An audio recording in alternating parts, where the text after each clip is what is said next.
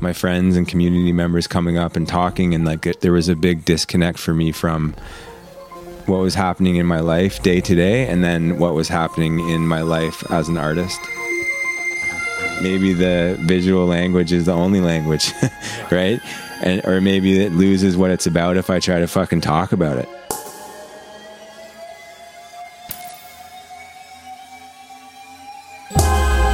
And there was like a thing where people were dying. We had a crazy summer with a rash of overdoses. A lot of people who I knew were the ones who had died. And it was just like, enough is enough. I'm going to use my reach and my voice as an artist to speak out against what is happening. I think what did happen was that I really accepted the parts of my life into the studio practice. And there was like kids in grade 8 smoking cigarettes, like in the same place we smoked cigarettes in grade 8. And so there was a lot that hadn't changed in that sort of way. My buddy says this line, like, I reserve the right to be wrong. This is Downstream from what? So I'm Ken Moffat. I'm the Jack Layton Chair at Toronto Metropolitan University. And I've been the chair for about 3 years, and have kind of taken it a swing towards cultural-based, arts-based, but also social activist work in the context of social democracy. And I have asked to interview Alex Bierk, who's a long-term friend and acquaintance. Alex? Thank you, Ken. Yeah. My name's Alex Bierk, and you can call me Al. You know, I do wear a lot of different hats. I'm an artist. I'm a father. I've been getting more and more politically involved in my community, and that has come from taking on, in the best ways that I can, this role of an advocate that really seemed like something that was necessary for me and also like manageable. Living like in the place that I grew up, which was a smaller place than Toronto. I always like struggle with like how I describe myself, but yeah, I'm an artist, and I guess like, and I'm also an addict in recovery. And, years ago when a lot of our friends were dying and people that I knew, or had grown up with, or who had sat across me in the studio, or friends of friends, like had just been dying at this like crazy rate from overdoses. We made a list in my studio, and it was like over 30 people. And there was all this stuff happening in my studio from my friends and community members coming up and talking. And like there was a big disconnect for me from what was happening in my life day to day, and then what was happening in my life as an artist. Like the pictures I was making and the sort of events and things in the art world that I had to be a part of as an artist, it felt disconnected. So I made a decision to be more political, like within my work, and also just bring some of the stuff, the day-to-day stuff that happened in the studio that wasn't painting. I started to use it more and more to fuel the work, even if it was just only in subtle ways. What would be the timing of that? Like, how long ago was that? I'm bad with dates and stuff like that. Just I'll say that like when I knew you in Toronto, when I was a painter here and stuff, I think my goal was about, trying to live and survive and trying to carve a place for myself in this art world, trying to carve a place for myself to be able to do this full time and survive. And that was sort of where my focus was. Yeah. And then having sort of achieved or like worked towards that a bit, and moving back home, like I started to just really foster and like fall into like all of the things that fuel what I want to make work about, or like parts of my life that aren't painting or like picture making or watercolor that are equally as importantly a part of my practice. If that makes sense. And totally. So the sort of like, the decision to like actually do that, I think was in 2018. Yeah. Where and there was like a thing where people were dying. We had a crazy summer with a rash of overdoses. A lot of people who I knew were the ones who had died. And it was just like, enough is enough. I'm going to use my reach and my voice as an artist to speak out against what is happening, to be an activist, to try to enact change in my community. I was also a part of a panel of people with lived experience. And as part of that, we got paid to take like a politics class. And I didn't graduate high school. So like everything that I've learned has been new and exciting and has not been like, I'm constantly learning, and the politics class was done by these really great people. And one of them, Alicia, just said to me, she says, if you want to be an activist, just pick or if you want to get involved politically in your community, pick an issue that's meaningful to you and just dive headfirst into that. And so for me, as someone who was in recovery, it was like using everything I had to fight and push for change against the overdoses that we were seeing in our community, and the absolute lack of action from people that were in positions of power, from people that were getting paid to make this their daily work to combat all of the issues tied to what those overdoses represent, I remember those images. Like I remember you were painting pills and pill bottles, and that I had already noted your work just for the so technically exquisite, if I might. But then when I started seeing this type of content in your work, it really impressed me that you were really using your artistic abilities to comment on this. So what do you think are some of those issues you're trying to make visible around harm reduction? There is a part of me, and there's a part of the people that believe the same as me that is just screaming for a response. Like we're all people that are in our own lives are just like treading water just to make our lives, like just to survive. Mm-hmm. And like so many people are falling through the cracks. And there's like so many resources available that are seemingly, like from my side of the street, seem to be like really mismanaged. Yeah. There seems to be a lot of support provincially and federally, but then by the time, like, what does that support look like actually for people that need it? Right. And this didn't come from me like intellectualizing these problems. Right. These experiences came from me like trying to walk someone through what it looked like to go to detox, right? Trying to walk someone through what it looks like multiple times to go to rehab, or to get help for like the substances that they were on, or to like switch from one drug to like a safer drug because the drugs that they were doing were killing them or like causing them to overdose and die and go to the hospital and be revived or whatever. Right. And so like I experienced these problems firsthand. Yeah. My friend, for instance, that I knew in high school, he was like the linebacker of the football team, and like we were really close. And when I connected back with him after moving back, he had like overdosed, like not just like overdosed out, he had like died and been revived like 7 times in the last month. And when I connected with him and like he was being brought to the hospital, not knowing whether he was going to make it, and he was being revived and he was being cut loose within 15 minutes of being sent there in withdrawal. And bringing into this my personal experience, trying to navigate the systems that we had in place and just feeling a continuation of like how fractured they are and how hard it is for people to access support, access like a safe way of using and living.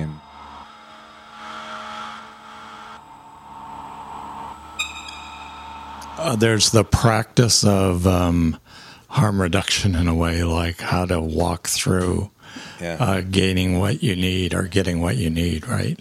Yeah.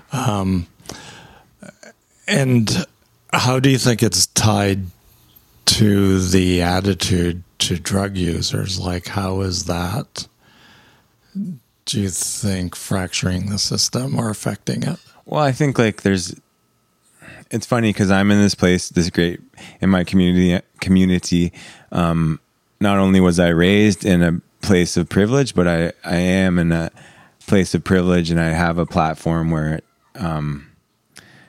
people could maybe take me more seriously than if I was like the version of myself who was like in desperation in my life, like heavily addicted to drugs and like not doing well. And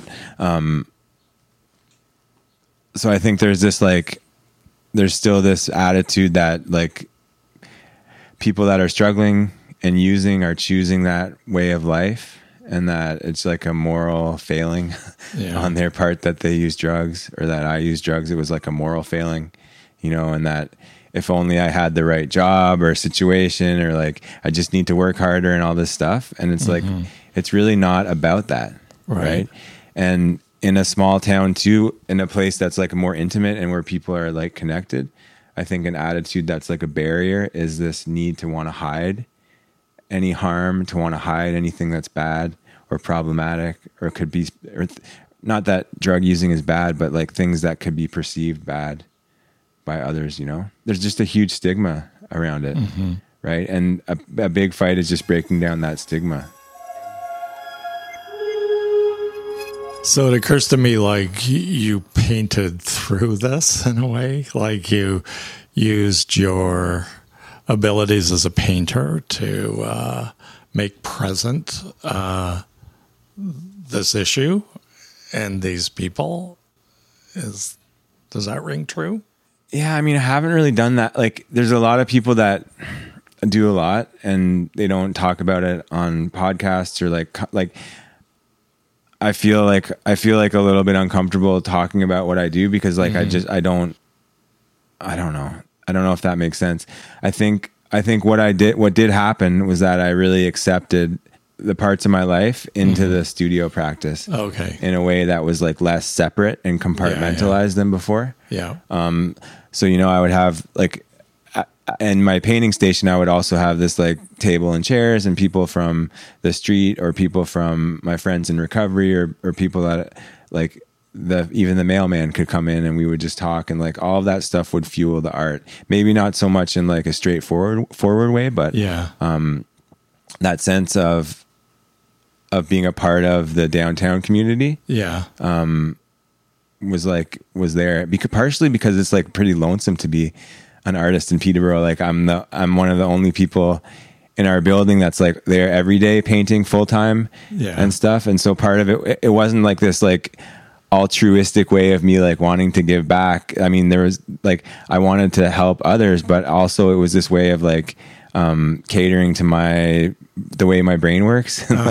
And like keeping some like, because the way that I paint is so labor intensive and structured, so like a lot of these happenings at the studio, like talking about things, talking about activism, getting people in, like a lot of this was like so drastically different from the tedious way in which I work. It was almost like a little breath and break from that too. You were in Toronto, right? You were living in Toronto and you moved back to Peterborough. Is that correct? Yeah. So I moved to Toronto in 2002 or 2001 from Peterborough. I think I was like 19 or 20. Yes. And I moved just over here to St. Clarence and Bloor. Okay. And then I stayed in Toronto until 2014. Okay. And my wife and we had just had our first son. Yes. And I love Toronto. Like my experience here was amazing. I felt anonymous in the city in a way that I hadn't experienced. And I felt a sense of community that was like, that I felt happened in a natural way. Yes. From moving here. And I felt a sense of like understanding the city for myself. That was cool. And I probably would have stayed if I could, but we just couldn't afford to buy a house. And the stars sort of lined up in this way where we had the opportunity to do that. Yeah. I had a show that sold out and I got some grants that year, but we just couldn't afford to buy in Toronto. So we found a house in Peterborough, and we just kind of made the jump without really thinking too much about it. Like we were just new parents and like in the fog of all that, and just we knew we needed to make it happen. And it just sort of happened that way. And so like we talked about, there was this like crazy experience of like finding myself back in the place where I had grown up, and like all that comes along with that, Right. That, and I think that's part of what I was trying to get at. You talked to me before about how you went back to this place that had trouble in a way, right? Possibility, but trouble. And then you went back, but you were different, and relationships were redefined. Yeah. Am I summarizing correctly that's what good, you said? yeah.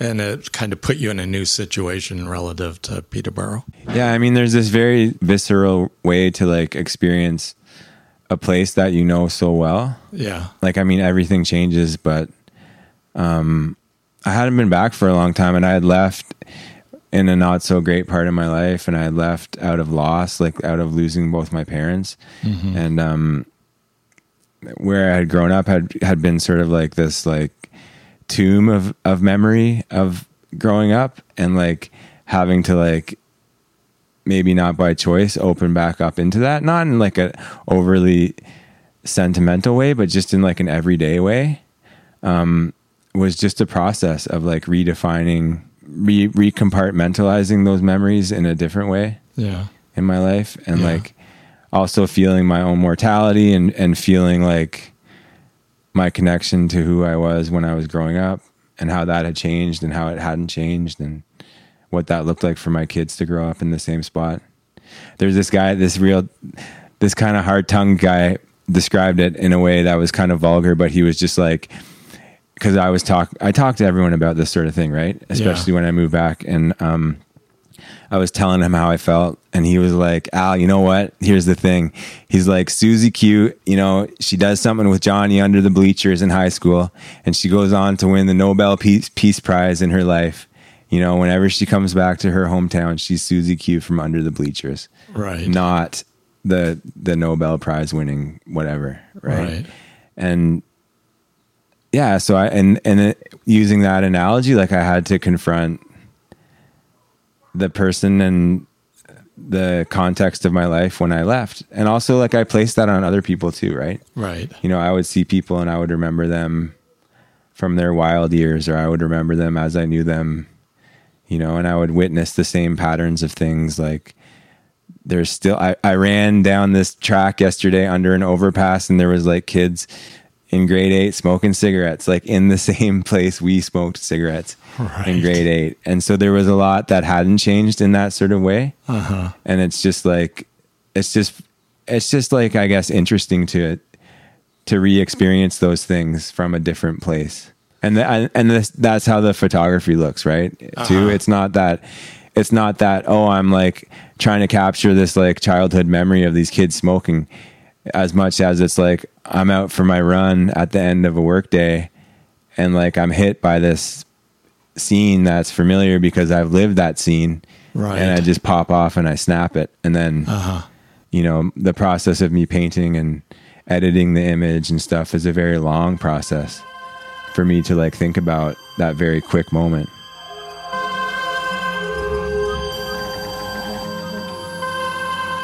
So all this, as I said, I've been following you through your imagery, through social media.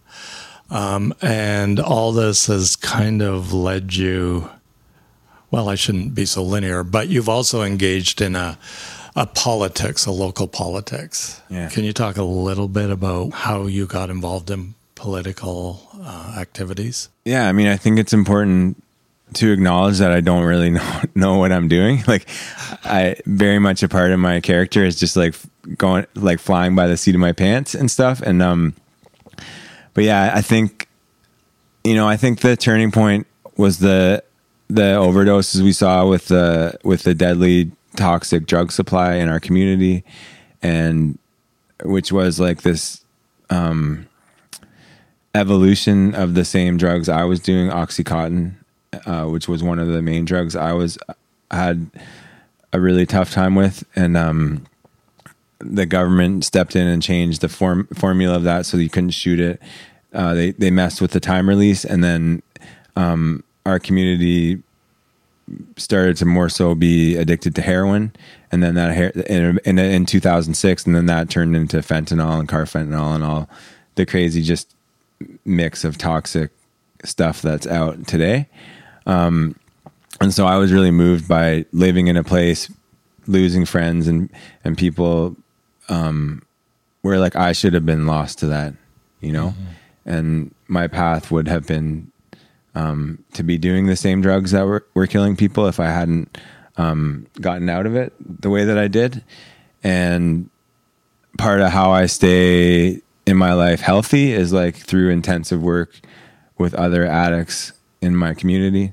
I do it because it helps me, and I feel like I can be impactful, and that doing that kind of work, even just if it's like talking to people that are struggling with substances, that sort of led me down this path to become more active in the community. I sat on a panel of people with lived experience, and all of these roads to push for change, like the only answer for actual change seemed to be political. And I saw what happened in our community when the provincial government changed. I saw really good things that the rug got pulled out from under them. Yeah, and I think as a community member, you know, I live downtown, I work downtown, and it was just one of those ideas I had always just toyed with, like maybe I should just do this, maybe I should just do this, and I just decided to do it. And you're running for municipal politics. I'm running to be a counselor for Town Ward. Yes. Which there's 2 seats for. So I would be representing my downtown community. Yeah. On the issues that matter to us. And I have the energy to do it. Yeah. The way that I work in my studio is set up that it's conducive to being, you know, I can paint and talk on the phone, but like also I just have the energy to like fight this stuff with all my heart. Yeah. You know, and I feel that our community is facing some real tough issues that aren't getting better, and we need people in positions of power that are willing to totally think outside of the box, totally look at reforming the systems in place that are just so not working. Yeah. And like, I'll do that, you know, and I know it's going to be crazy and frustrating and hard, and it's not going to be easy to get change done, but I'm willing to give it a shot, you know? And what are some of those tough issues? Well, I think there's just like this huge divide in our community between like the upper middle class and the class that's really struggling to survive. That divide is getting greater.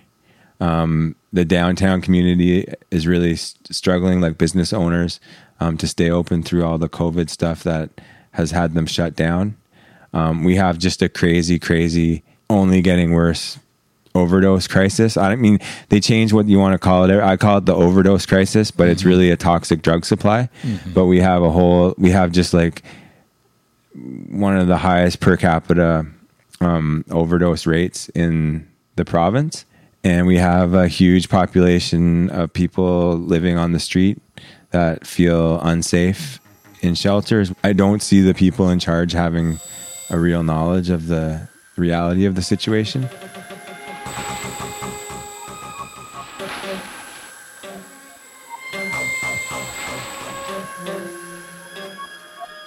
Because for me, like the summertime could just be, the idea of the summertime could be just as much about addiction as a poster for Cam H with the guy with a hood over his head living on the street. You know what I mean? And so the way in which the summertime is postured side by side with something very personal that I've written, postured side by side with a very moving color, right? Or a very moving like relationship between two colors, right? That do something for me visually, postured beside something differently, you know, or my family, an image of my family, right? These are the relationships that I'm interested in, not so much like the single relationship of the car. It's not about the fucking car, right? I'm allowed to swear. Yeah, it's like about how this car, like how the image of the car plays with the other images, and how the entirety of everything that I built holds the space, you know? So let me try something on you. I mean, I with my Does that make sense, Ken? Yeah, totally. Okay. No, I mean, I love it. I think like the combination of image, color, space, poetics, it's almost like a movie. It's almost like a movie, right? Yeah. Because it's like hard. I really stumble where you're like, what does the car mean? what does the window mean? And it's like, these aren't questions I ask myself because Right. it's not just the window, right? Yeah. It's the window of my house in the summertime, sitting with my wife and my kids. Like it's everything. And it's how it's juxtaposed next to this memory of my childhood, or this like Right. piece of this actual physical piece of my growing up. Yeah. Right?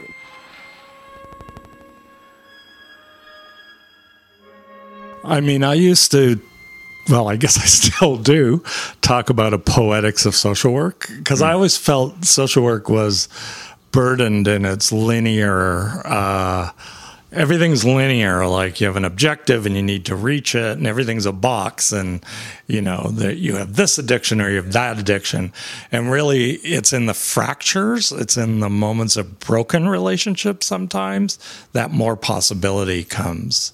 And it's interesting to me that you also though include color and light and objects and found objects, you know, all in that story of poetics. So you've talked a number of times about you work from experience and not necessarily from the intellect or intellectualizing. Why is that so important to you, or what is that about that you're emphasizing that in this interview?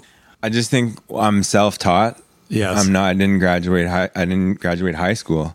And so everything I've learned has been from like being affected by something or triggered by or activated by something, and then like kind of figuring it out as I go along. Yeah. And this has happened in the way that I've sort of become an activist and I've become active in politics, and also like within my art, right? Like I've become obsessed with, interested in a certain thing, and I just sort of like dive into it, and the intellectualization of it sort of happens afterward or like along the way. So it is my contention that intellectual work doesn't always come from thought first, but does come from out of experience. So I would challenge you to think sometimes you're being an intellectual, if not most of the time. I mean, that's part of what draws me to your work. How would you define, like, can you define that for me?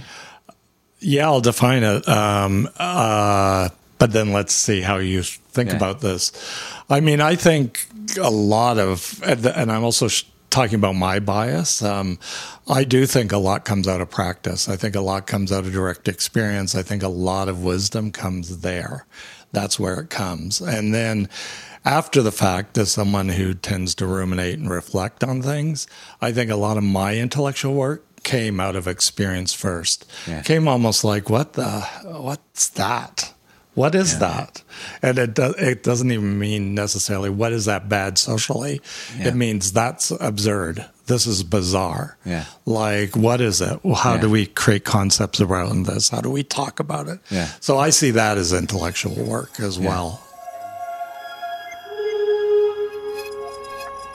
So you talked about when addressing harm reduction or seeking assistance, there seems to be some mismanagement going on, or at the very least, there's a way that the delivery of service just isn't fitting the need. Can you elaborate that some more? I've been trying to be really positive about the roles that I straddle, because I straddle this role of being someone with lived experience, but I also have become involved in local harm reduction agencies, or like local community support organizations. And I see that there's like a lot of people working there that are good people. Yes. And that are trying, and like there's a lot of good things in our community that are happening, that are coming to fruition.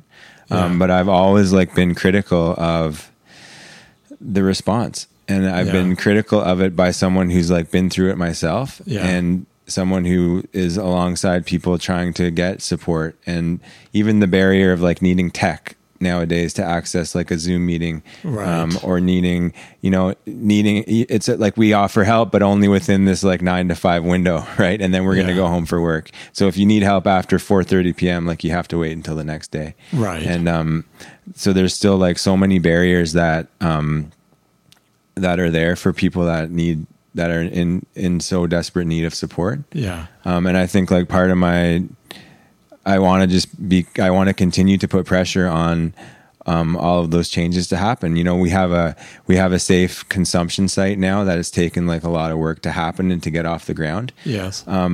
But we know in 2018, I was part of a panel with people with lived experience that spoke to the people setting up the site and saying like, hey, you need a place for people for inhalation. You know, like a lot of people are smoking dope. Yeah. Have you thought about that? Oh no, we haven't. And like now there's been a group of people that have done an unsanctioned safe injection site for like a year now, and they've been taking really good data. They're just amazing people. Yeah. And they in their data they have like 52% of the people using the harm reduction services and using the tent are smoking. Right. So this info is out there. So it's not even addressing like a real form of consumption. So what I'm saying is that there's a disconnect between the reality of the situation that's actually happening in the culture of how people are using drugs in Peterborough, and then the executive directors of the agencies and service providers involved in rolling out these services to the community. What's the fear? You know, so I'm like the guy ringing the bell. Yeah. And not shutting up about the things that we need to continue to work towards, you know? It's almost like there's a fear or a fear of learning the culture of drug use. Do you know what I mean? I don't think it's that. I think it's that the system is just so difficult to get anything to happen. And we have had a conservative provincial government that has really stalled things and been incredibly difficult to work with and to work alongside. And the understory behind a lot of these like closed door meetings has been really bad. And we need to get organized. I think there's like an aspect to it where it's like, my buddy says this line, like, I reserve the right to be wrong about things. And so like a lot of the learning that I do, like the example of like photographing someone without their consent, like by learning those things, like it really shifts my thinking and my experience in this way that's like moving, but also in this way that I want to share with other people. Right. Like there's like a curiosity that I have where I like learn something or I have a big shift in what I believe. Right. And I really want to just pass that forward or like talk about it or be have others like have the same experience in a way, if that makes sense. Yeah. And I mean, so you could rather than have an ethics of intervention that's all laid out and it's a signed sheet, you learn respect as you go along, right? And you have the right to be wrong. Yeah. And that's what I was kind of saying about intellectual work out of direct experience too. It's not only you have a right to be wrong, but you also have a kind of possibility like you just don't know. Yeah. Like you can't believe you saw that just up on Bloor Street, right? Which has definitely happened to me many times, or on a night out on the city here. Yeah.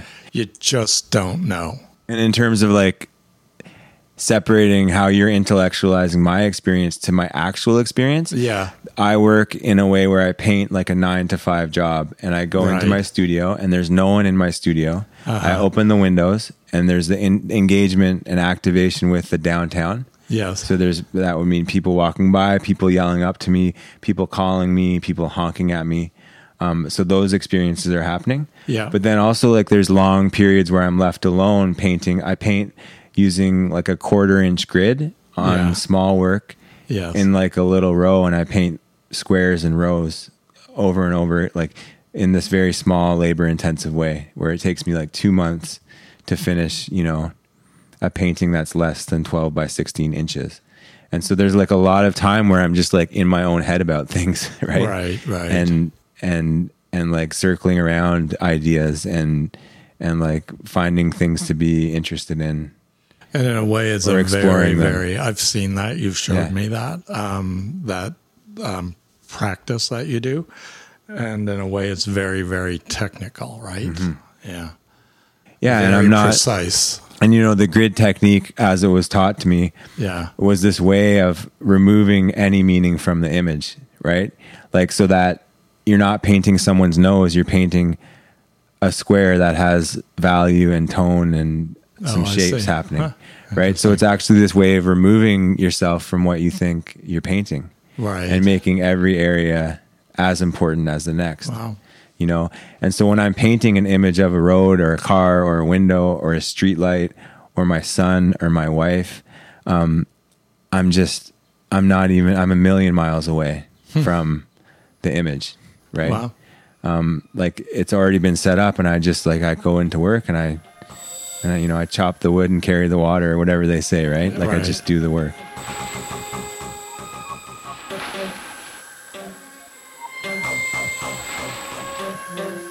Thinking about how life merges with art, and how I've been able to implement that into Yeah. the work. And like the flip side of that is that the last years have been very chaotic and for everybody. And, Yeah.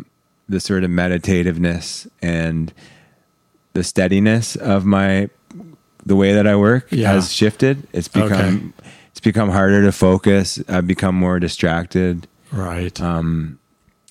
I've found that I've had less time to paint.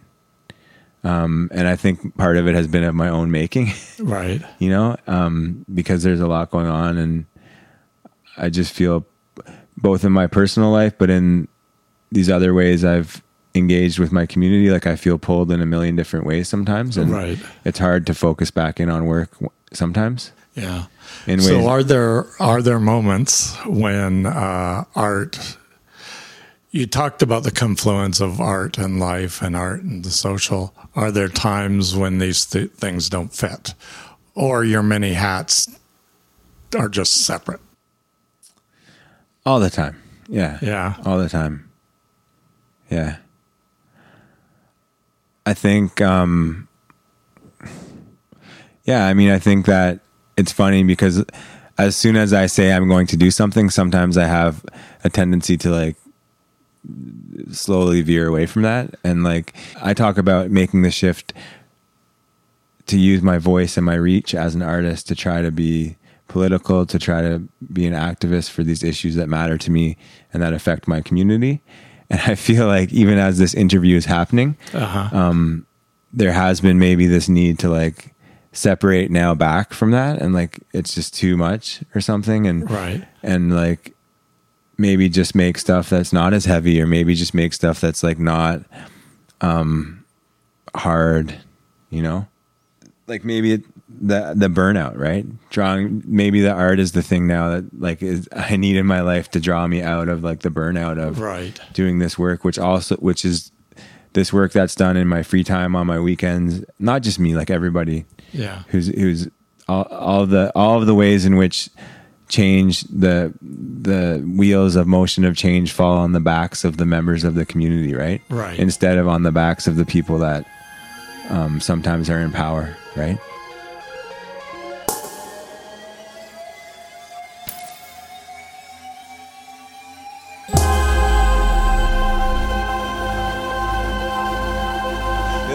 I feel like I'm just loosening up, guys. Like, I got 3 iced teas in me. I'm like, this is good. Yeah. Okay, good. Following this summer interview with Alex, he went on in the fall to win his seat on Peterborough City Council. Downstream from What is a co-creation of myself, Ken Moffat, and Ben McCarthy. Art is by Autumn Vazari. Score is by Ben McCarthy.